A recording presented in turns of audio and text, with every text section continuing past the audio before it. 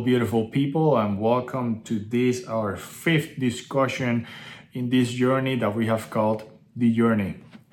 And just as a reminder, we are continuing our journey to Patriarchs and Prophets, a book by Ellen White.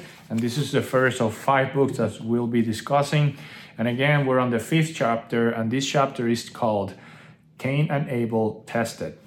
Something that I want to talk about before we dig into the chapter, which again is about Cain and Abel, is that so far in this series we have seen magnified the importance of God's law, the importance of keeping God's requirements, that God sent his son, that Jesus came to satisfy the requirements of the law and to pay the price that the law demanded.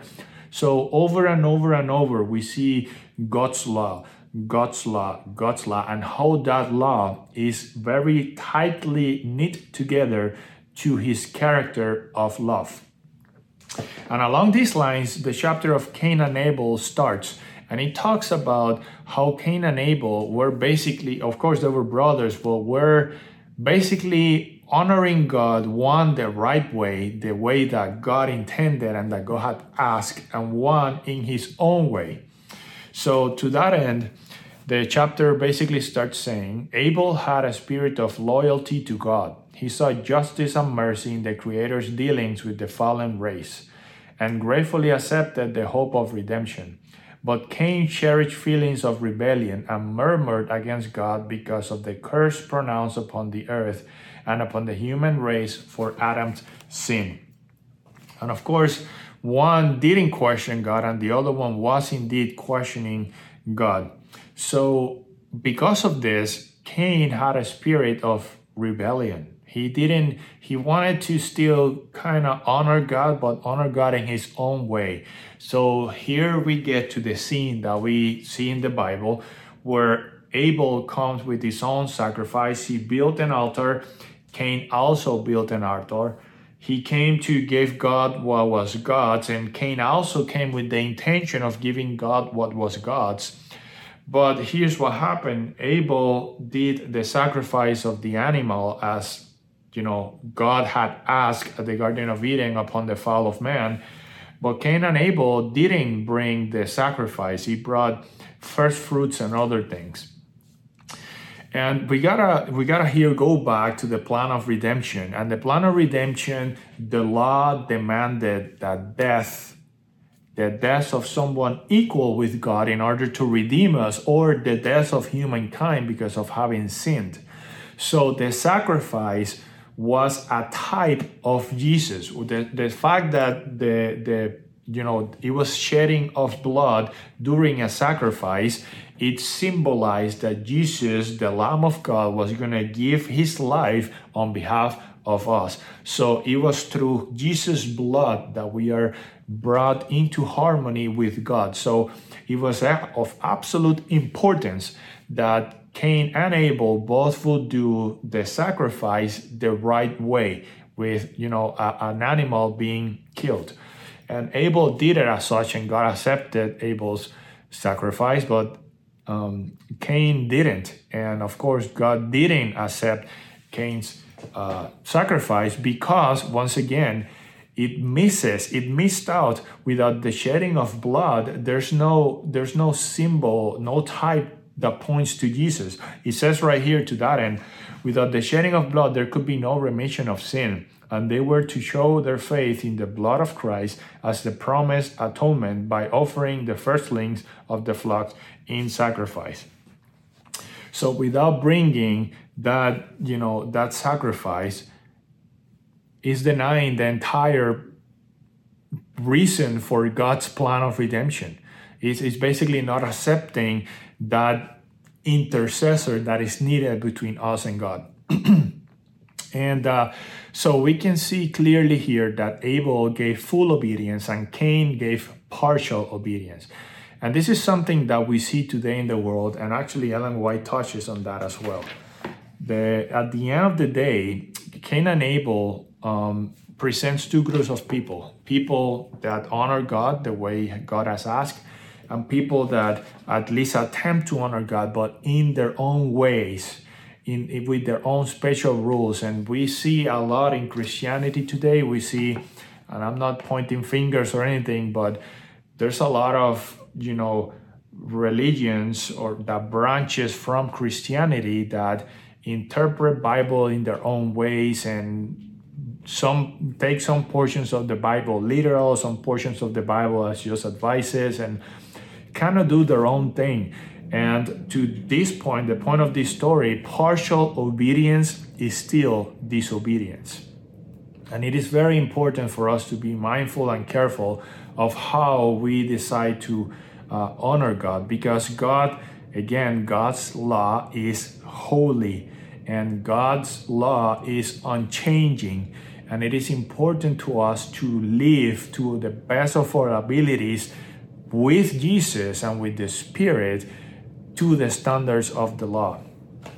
So it says here, Cain and Abel represent two groups of people that will exist in the world till the close of time. One group avails themselves of the appointed sacrifice of sin. The other one ventured to depend upon their own merits.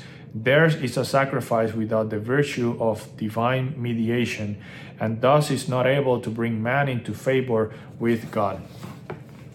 So once again, the topic of law, and it's important. So as we go through 5 chapters now talking about the law, I think it's fair to say the law of God is very important. But more important, or not more important, but as important is that God is a merciful God.